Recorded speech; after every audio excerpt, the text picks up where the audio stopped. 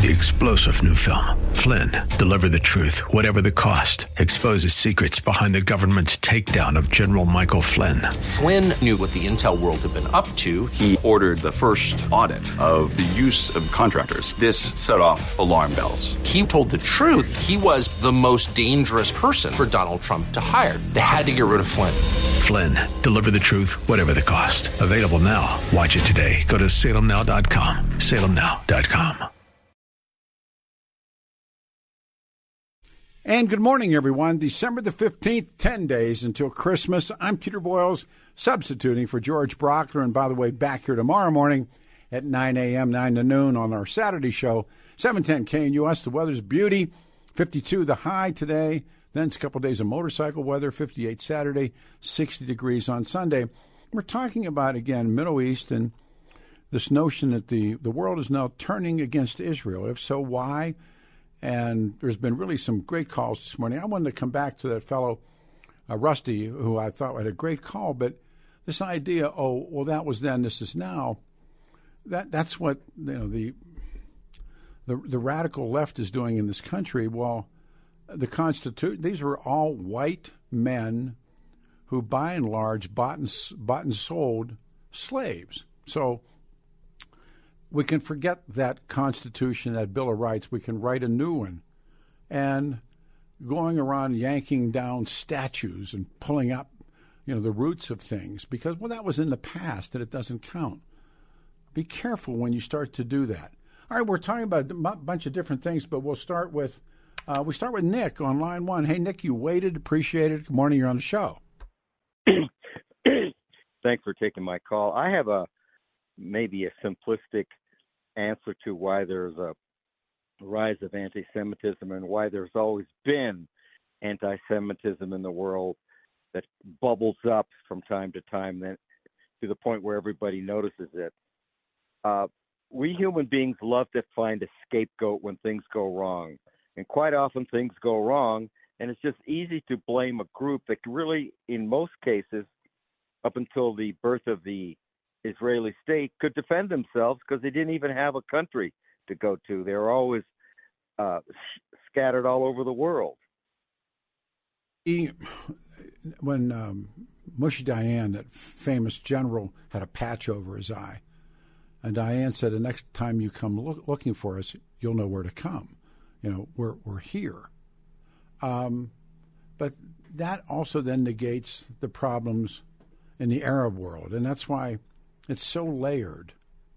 And your point's well taken, because if you read the history in Europe, there was something called pogroms, and they were generally led by somebody in a royal family, and they would, because the Jews were the bankers, or they would be the lenders, and they would get deep into some Ukrainian or some Russian or some Polish count. And so what the count would do would then be find a way to call for the pogrom. And that's why I mentioned earlier, Nicholas Romanov's father, writes those, they're called the Protocols of the Elders of Zion. It's a phony, it's phony. It was done by the Okhrana. It was used against Jews. It was this notion that they're plotting to take over the world. The awful sidebar of it is the men who murdered Alan Berg read the Protocols. And in the Middle East today, the Protocols are still a bestseller. It's totally fabricated. It didn't exist. And as you point out, then you're so deep into debt to somebody, or however you feel about it, well, let's turn everybody loose on them. And it was led by the church. Either the Orthodox Church or the Western Church. And also the guilt, the blood taint that Jews killed Jesus, and it's all tied up. Your point's really well taken. Somebody needs to. I just think it's a weakness in the humans that we like to blame somebody else for our own mistakes. Mm-hmm. And what easier group to blame is a group that really couldn't defend itself for the most part. And that's Western Europe, but in the world, for instance, in Ireland, It's called playing the orange card or playing the green card, principally playing the orange card. The orange card is the Protestant call. As you mentioned, Palestinians and Israelis. They can each play the Palestinian card or they can play the Israeli card. Pakistanis and Indians, they can play those cards. The Japanese played the Korean card. They played the Chinese card. In our country, they played against the card was Native Americans. Play the card. And history is replete with this. It doesn't necessarily have to be against Jews, although that's the history of Western Europe. But elsewhere in the world, or even in tribal situations, you play the card. And well, unfortunately, periods of enlightenment are rare and far apart. And these rulers, correct me if I'm wrong, for most occupations, the Jews couldn't do most occupations except money lending, which was considered No, they dirty. weren't allowed. No, they just weren't allowed. No, you're right. Couldn't own land. The Jews gravitated towards the money world because that was one of the few occupations they could do. But if you look at the role before Holocaust of the Jews in Europe, they were the physicians, the intelligentsia, the historians, the doctors, and they played that role. And it's interesting when you read the history of Germany under the Kaiser. Being Jewish under the Kaiser was a hell of a lot better than being Jewish in some of the Allied countries. But then, and it just comes into this place where the Palestinians play that role, where when they're in other countries, in Egypt or Jordan, where they're the intelligentsia, they are the physicians, they are the lawyers, and they play almost an identical role. But now it's spread out across the Middle East. But if you look at the history of Europe legitimately, and you see the role that the Jews play in Europe, it's the one that's on the right side of the brain. It's these playwrights and all of this. Those are the guys. And for Hitler to be able to do what they did just taps into what you're talking about. They were. And just a comment on the current state of affairs between Israel and the Arab world. You mentioned that the Islamic world already had a change, but unfortunately the change didn't change much. That's right. And I personally believe the only way to isolate Hamas, and you're right, you can't get rid of Hamas completely because you're trying to get rid of an ideology held by millions of people. And the only way to do it is limit your exposure to these people and not do much commerce with the Arab world. When you think about it, the only thing the Arab world has to offer the rest of the world is oil. Have they invented it? You look at every major invention in the last 150 years, it all came from the West. And I'm not trying to put down the Arab world. It's just this is what history has shown. And it's because they're so backward and so rigid in their belief structure. I think you'd be surprised at the intricacies of a modern Middle East. But there's a book that I read thousands of years ago. It's called The Formula, and the politics of oil is really significant. It's, you can't really ever wade through all of it. But they're in a boardroom. And they're in London, Savile Row suits, and it's royal. It was the Seven Sisters then. Now there's five, and somebody at the table, uses the term the Arabs, and I think it's the head of Royal Dutch, who's obviously an Anglo, says you forget, we are the Arabs, and creating Aramco and British Petroleum, all those things, they're the role of the multinational corporations. Then you're right. The countries where there is no oil, Egypt's a classic example. There's no oil in Egypt. I mean, maybe there's a well, as compared to maybe to Kuwait. And again, one more, and I'll give it back to you. When you read Osama bin Laden, he called them the parasite princes. hated them, hated the 1/10 of 1% or whatever the number is in the Arab world who controlled everything, had all the oil, had all the power. If you would. Egypt, unfortunately, is the most populated Arab country with no oil. I mean, it's just the way it is. But in fairness, when you go there, and they'll tell you they're not Arabs. They'll tell you they're Egyptians. Exactly. And again, we do this kind of thing that we've been over so many times. Lebanese are not Arabs. That's true. And they're very they're Phoenicians. They'll tell you they're Phoenicians. Right. And the Iranians are not Iranians. No, they're Persians. I had a really good friend of mine that I went to school with who told me, aside, me and you are the same guy. And I said, and this before I was, read that part of history. And he said, Iranians and the Irish. He said, no, I'm serious. And he was serious. He was serious. That we're Aryans. And well, if you use that word Arab, and they get upset.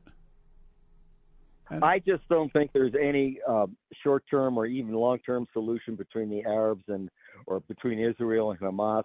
The only way is to try to limit your exposure to them as best as possible, and not do any business with them. And then you have to do business with them. But you have to do it with both eyes open. Well, I always thought about that moment that John Kerry arrives to talk to the mullahs about airplane parts and the money in the bank and the rest of it. And the minute he walked in the door, the mullahs had him. Don't kid yourself that these are simple, out in the desert, running flocks of sheep. Not simple. Oh boy. No. That's not true. And Kerry, as an aside, is a complete embarrassment to the United States. But how quick before the mullahs had him? About 2 seconds. Coming in the door. That's right. I mean, that's it. And it so. But don't think of them as all part of this. It's the same thing, just as a reader, a little bit of a traveler. If you think that guy's this guy, you're wrong. That's right. And I have to say, unfortunately, Kerry went to Yale, which is a blot on the whole Ivy League, which is now called the Poison Ivy League. Yeah, take a second with that real quick, and then what do you do with that? I mean, the Ivy League. Remember the great joke, how do you tell a guy that went to Harvard? Did you ever hear that joke? Tell me the joke, because I went to Yale. Okay. How can you tell a guy went to Yale? Don't worry, he'll tell you. I never tell people that I happen to go to an Ivy League school, because I don't think I'm any better than anybody else. Oh, no. And I could have gotten just as good an education someplace else. Yeah, no, but I was intrigued, man, by when I finally started to realize I wasn't the fool that I thought I was. And I thought, man, you went to an Ivy League school. And I actually was on the Princeton campus once, which I thought, oh, it's beautiful. And favorite story, I'm walking with a guy who was a TA there, and he was a history guy, and our wives had gone to school together. We went to visit them, and there's this big house, and he said, guess who lives there? And I thought, well, that was probably Woodrow Wilson's house, because he had run Princeton. He looks at me, he was like Sam the plumber, some mafia boss in Jersey. Great. So, what? He lives there. Oh, okay. Real quick. What when you see these with three women? What do you do with that we're talking? Do with what now? About when they were in front of about what was taking place in terms of anti-Semitic activities in these Ivy League schools, and they had MIT. The other woman was at Harvard. Those are they were an embarrassment. If you listen to the interview, it goes to show how wrapped up in their ideology they are. They can't see the proverbial forest for the trees. They are that nearsighted. And the best way to combat it, I think it's great that they've been exposed for what they are. They're hypocrites. I'm not doing the Daily Show, but I thought to myself, they have to go back and defend. If they'd have ratted everybody out and said, you're right, but they had to go back and face their faculty. They had to go back and face the student body that's already been And part of that is, and I believe this is now the alternative media streams that are really everywhere. And it's the days of ABC are gone, or the New York Times are gone. Which is good because it's been democratized. Oh, I'm reading I got 3 books going, but about Jeff Bezos buying the Washington Post from the Grahams, and then his coming war with Donald Trump. And I mean, it's always what lies beneath, a couple of stooges, or at least a stooge like me that go, wow, and they had to sell it. They had to sell the paper. And Bezos, who I've liked through this much of the book as far as I can go, he's absolutely brilliant. He really is. He's a brilliant guy, and they know they're going to clash with Trump. They know it's coming, and Trump invites them to the White House to have a dinner, and with Bezos and his staff, and it's like this clown show dinner. And Bezos knows, and Bezos is the devil his due. When he created Amazon, or whatever came out of Amazon, that's really brilliant, And so, who are these guys? Well, those are the guys. So. Well, I'm glad that the Ivy League has been exposed to the extent that it has been exposed, and hopefully we can have an honest dialogue going forward.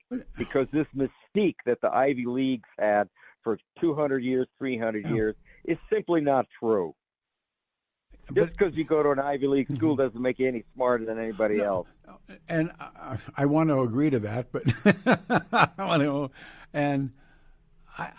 when I began truly attempting to get an education, going to school and being part of that, and they always hung that out there in some liminal moments. Well, it's not Harvard, it's not Yale, it's not Princeton. And when I went to Princeton just to see it, I was in awe. I was like, oh my God, how cool would this place be to go to school? And then the older buildings and the Ivy and the history and all that, it kind of overwhelms you, and then you realize, this is all true, but they're not any smarter than you. Oh, I agree with you. I've been around a lot of those guys, and they're actually kind of dumb. Well, some of them are really smart, though. I mean, some of those guys are really brilliant. Yes, they are, and there's some dumb ones like Kerry. Well, Kerry, I think, was just an automaton. I mean, he was just a robot and he married a Heinz woman whose husband was killed. Right. And I mean, he's rolling in the dough. And, You're right. So they are what Wright Mills called the power elite, and they yes, he is. Yeah. Oh, clearly. But to me, as an American, it's embarrassing knowing this guy is trotting around the world, opening his big mouth, and people are laughing behind his back. Well, but when I was an undergrad, there was a historian by the name. He just used the letter C, and then his middle name Wright. His last name was Mills, and was a Marxist. Rode a motorcycle to school, which always endeared me. But he wrote a book entitled "The Power Elite," and when I hear people talk about, now the Trumpers all talk about the swamp, and they talk about, well, they're saying what Wright Mills said, and to try to boil all of Wright Mills's work down, he said the tremendous amount of power and money that's controlled by such few people, and he made the case that if you control 51% of anything, you control it. I mean, you and I make a deal. I'll give you 49% of the deal. I'll take 51. It's my deal. And that's right. And so when he talked about the small amount of people, banks and corporates and others who do control, greater than 51% of the U.S. economy. Now, remember, Mills is writing in the 50s and 60s, but does it hold up? And and are they, as he called them, the power elite? And I agree with that. There is a power elite. There are probably less than 3,000 or 4,000 people in this country that control over 50% of the wealth. Well, that was exactly what Mills said. Exactly what Mills said, and that was this Marxist analysis of of American capitalism. And today, when I listen to people who profess to be capitalists, they are echoing Mills and they're echoing Marx. Marx says the same thing. But here's the problem. That problem, the concentration of power or the tendency for a society for power to gravitate to the upper 5% of the population, it's true in a Marxist society or a capitalist society. And if you had an honest world, the government would act as that referee to make sure there's a level playing field. But you know how that works. Sure, and you're right. And the deal was done when Bezos buys it from the Grahams. And he didn't spend that much money of his money to you and I, or at least it'd be a lot of money. He spent $250 million to buy the Post, and he's really done well with it. I mean, I got to hand it to him. But they knew the clash was coming. Inevitably, they knew it was going to happen, and he still came in. And again, he's a guy that makes. There's Gates. There's him. I finished Isaacson's book on Musk that I recommend to people. These guys they've only existed because of the ability under capitalism to rise. So, I always go back and read something else. Listen, take the last comment. Another great call. It's yours, please. Well, the real problem is, I know this is a red herring, is human nature. It's human nature to always, not always, but quite often blame somebody else for your own misgivings. And it's easy to blame the Jews. It's just easy because there are not that many of them, and up until, 70 years ago, they didn't have their own country, et cetera, et cetera, et cetera. It's just easy to blame the Jews for anything that goes wrong. On the frontier, who did they blame? The Native Americans. Yes. I mean, but again, that closes the circle. And in Ireland, who did the Catholics blame? The Protestants and I mean, but around the world, you find somebody to hang it on. Right, right, because it's easier. It's just easier. Of course it is.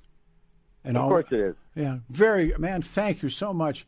Hey, Nick, thank you for a great call, man. Thank you. And by the way, I was a classmate of George Bush, and he was a disgrace. Oh, I once did an interview with Ronald Reagan's son, Ron, the guy that people used to say things behind his back. And we're just sitting talking. He actually was a cool guy, and I loved his dad. And he said when Poppy's vice president, he said W used to come to parties and be so smashed that he just leaned against the wall. He said, That's true. I've seen it. I saw it firsthand. Yeah. I mean, it's not funny. No, it's not funny. Well, it's like watching Rudolph Giuliani. Giuliani is, I mean, it's not my job to claim someone's an alcoholic, but if you ever saw one, it's him. And that's right. And it's been said that, in the distant future, or perhaps in the near future, some housekeeper is going to have to get into the room, and he'll be there. He'll be dead. But that stuff that he did yesterday and the day before, I'm going to testify. Oh, it's embarrassing. But it's real alcoholic behavior. It really is. Yes, it is. Thank you. All right. Thanks again. Man. Thanks for your time. My please. 303-696-1971. Hey, Peter? Yes, sir. Just before I step aside, I appreciate Nick's call, but we do have to do just a hair of a course correction based on the question of what has the Arab world invented or contributed in the last 100 years. If you have that question and you don't believe they have, you haven't bothered to look. To be fair, a simple search on Google in less than 5 minutes will demonstrate advances they had in chemistry, Nobel Peace Prizes they won, advances in prosthetics, advances in mathematics, advances in quantum physics. One of the leapfrogs that we've had forward in lithium-ion batteries is due to Arab scientists. They now have prosthetics that transmit actual touch and feeling from the prosthetic to the brain. That's a team of Arab scientists, okay? So before we sit there, and then the reason that I feel we have to course correct is because just like we were talking about people are just denigrating and washing the Jews with one, that's the same thing. You're doing the same thing when you say, well, the Arab world hasn't done anything decent in the last 100 years, hasn't invented anything. You haven't bothered to look. I mean, just to be fair, look. Then now I'm going to shut my pie hole and go talk to the phones. Right. And we got to take a break. We'll come back and pick that up. 710 KNUS. I'm Peter Boyles, back here tomorrow morning at 9 a.m.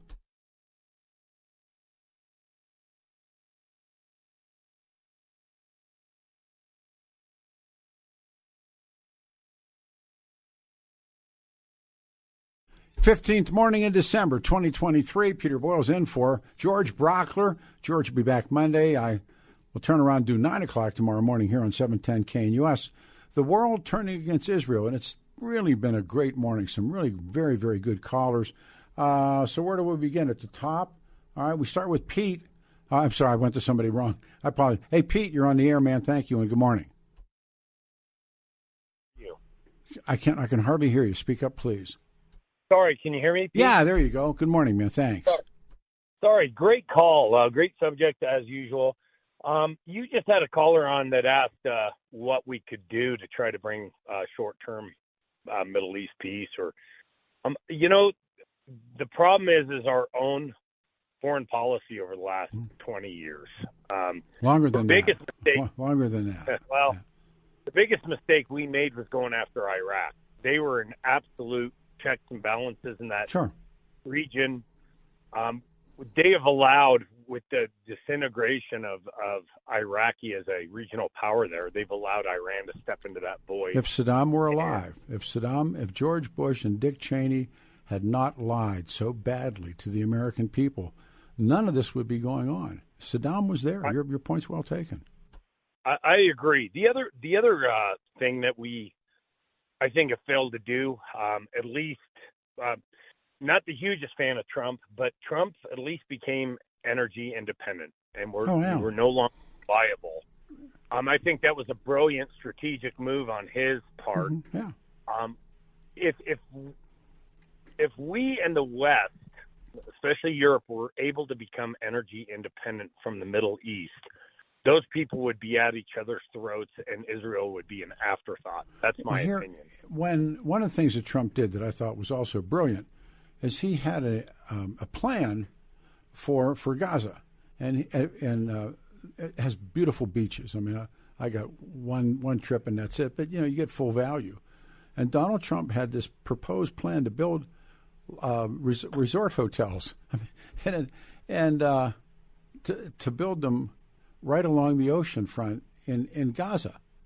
And as some wise man once said, the Palestinians never miss an opportunity to miss an opportunity. And they rejected the Trump hotel deal, which I thought it would employ people, because unemployment in Gaza is staggering. All young. But the Palestinians, Pete, are just they're a ploy. They're used by the Iranians. Yeah. They've been used by these countries for 30 years. More. It doesn't matter. They don't want peace over there. Well, because again, the Palestinians are literally being used. They can't see it. You can't wake people up for whatever reason. And that's the problem. I really believe that the Israelis would love to have peace. They have offered the two-state solution for years now. And the answer is no, we're going to wipe you off the face of the earth. If you back it out, the Palestinians have been pawns, like in a chessboard, and now you get to the point where they're backed up now to the Egyptian border. Egyptians don't want them. Jordanians don't want them. It isn't that you don't want this individual; it's what comes with it. And I mentioned earlier, read the history of the invasion of Lebanon. All of that was predicated on Arafat and the PLO. And now I'm reading things this morning that on West Bank, they want to get rid of Mahmoud Abbas. And because he's not radicalized enough, and that he's a propped up Western puppet. Now, I'm not the smartest guy. I'm certainly not even the smartest guy in this conversation this morning, but tell me how you work your way out of that. Well, we missed a golden opportunity, too, with some of the uprisings in Iran, not to support. And that directly falls on the Obama administration. It falls on the Biden administration. But Poppy Bush tells the Kurds to rise. And when they do, Saddam does what the British did. Gasses them, horrible things that he does to Kurds. British did the same thing. But I think the Kurds are a different story here because it was a point. I don't think the Kurds are used as the Palestinians are. In fact, Kurds are fierce fighters. Been around Kurds and helped fundraise for Kurds. there is no such place as Kurdistan. It's just it's in many ways it's like Palestine or something. Well, it's an ethnic group that is surrounded by extreme. Oh. The Turks don't like the Kurds. The Iraqis don't like the Kurds. Everybody's trying to kill them. And they can't. Well, they're the Muslim version of the Israelis. Is what they are in some ways, but historically, Arabs and Kurds do not get along. And again, both Muslims, both there where they are, but Kurds are who they are, and they're tough. That's one of the things about them. They're extremely tough as people. And no, your questions or your statements are really relative. But so, final question: how do you get out of it? I don't think you can get out of it. No. Here's what I think. You need someone who understands not your Nikki Haley's, not your Warhawks. You need someone to step back. I think step back, and you have to support Israel, but you have to be very tactical about doing it. What? The other thing you have to do is you cannot fund these people in a way that they're funding their own war against Israel in the West. And that's what we've done for years. Here's one. Do you have any empathy whatsoever for Palestinian people? Absolutely, I do.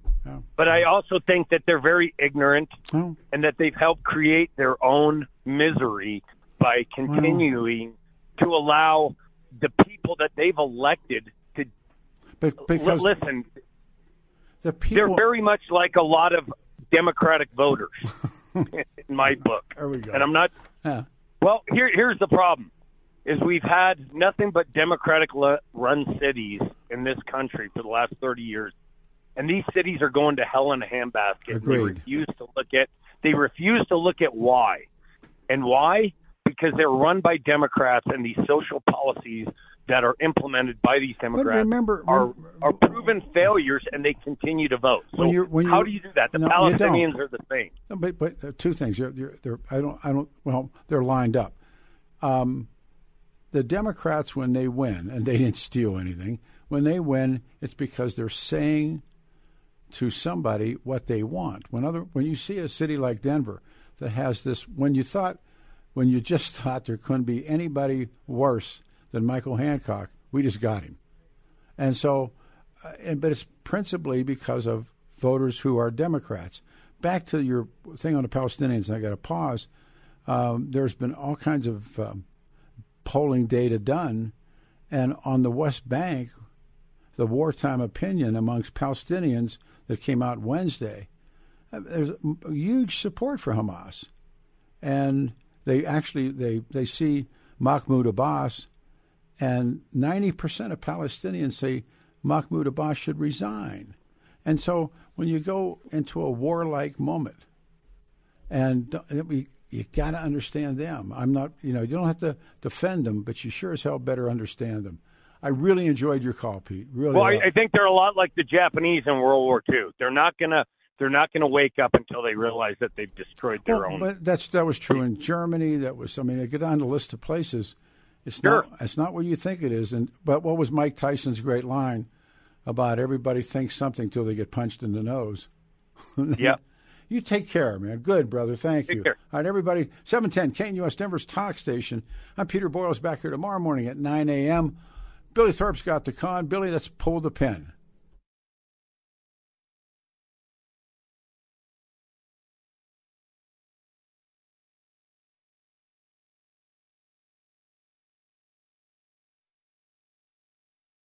Good morning, everyone. Peter Boyle's on the air for George Brockler. I get to come back here tomorrow morning at 9 and do it again. This topic is red hot. Really smart callers. 52 will be the high. 60, that thing on Sunday looks great. We're talking about the war, and we're talking about Israelis and Palestinians. And we go to Frank. Hey, Frank, you waited. Appreciate it. Good morning. Hey, thanks, Peter. Appreciate your show. I love it when you talk history. Thank you. This thing's been going on, this Muslim hate, Jew hate, Christian hate's been going on for centuries. My question for you is, what's your opinion on why October 7th happened now? today. I think in some ways it was a horrible example of the Tet Offensive of February 1968 in Vietnam. They went and the Americans won Tet Offensive, but at what price? And later, when you read Gap, they knew exactly what that was, and that was the Sunday Punch. It was they were going to lose. They knew they were going to lose, but they wanted to bring attention. On the other hand, people have seen like Netanyahu. Also, part of the factor is they being backed by the Iranians. The other part of it is the U.S. is bogged down. I mean, they really live off of us. And so when the chance comes, I personally believe that that's maybe the trigger, is that they wanted to do as much damage to their enemy as they could. And maybe in some ways, the Israelis served them up what they want, the invasion of Gaza.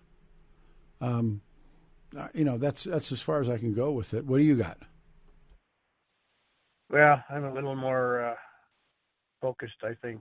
I think it's basically the total incompetence of our leadership, current leadership. I mentioned that. Yeah, and, I said that. Yeah, but there's more than one variable in that.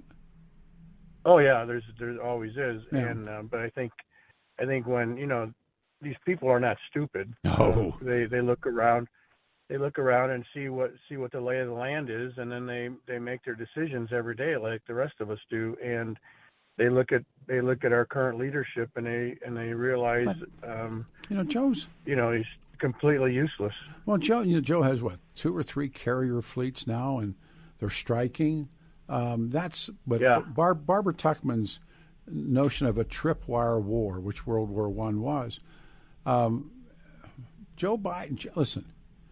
Joe Biden, I think most of the day doesn't know he's Joe Biden, and yeah, but that's nothing new. My 50 years. No. My point is that when you got somebody the POTUS or the shot caller, and so how quickly could the U.S. get sucked into this, or better yet, get sucked into Ukraine? I mean, you could make it scary actually. Fair, thank you, Frank. It's very scary because very scary. Because these, I always said this. We have all the assets we need to basically take out any of these places we wanted to take out. But you can't. We don't have the leadership. You don't. Well, you don't. I mean, you don't do that anymore. And the last great moment was Hiroshima or Nagasaki, and then now, the world is a different place. And so when Biden, Biden, it isn't though, Peter. Well, I mean, I hear it's a different place. Yeah, things change every day. But the truth is that America, we have assets that none of the rest of the world has. Period. That doesn't mean we could use those assets to stop this. Would you use American weaponry? Would you personally use American weaponry with American pilots or tank drivers against Palestinians? As far as what I know right now, there's no need for it. I mean, no, but you were using. Israelis are doing fine. You're saying, but America has this weaponry. I would stay out of their way. Well, Biden is urging caution right now. He's telling Israelis to back it down. Yeah, he's just another example of Biden idiocy. Yeah. Well, I don't know if it's him or it's his people. Point well taken. Have a good morning, man. Thanks, everybody. What a great show. Thank you so much, Billy Thorpe. Thank you. Now, Lou and I will be back here. Lou Gonzalez and I will be back here tomorrow morning at 9 a.m. It looks like we got the hitman, Joe Williams, which is always a great hour of talk radio. Have a great day, everybody. Thank you for listening. It's all yours.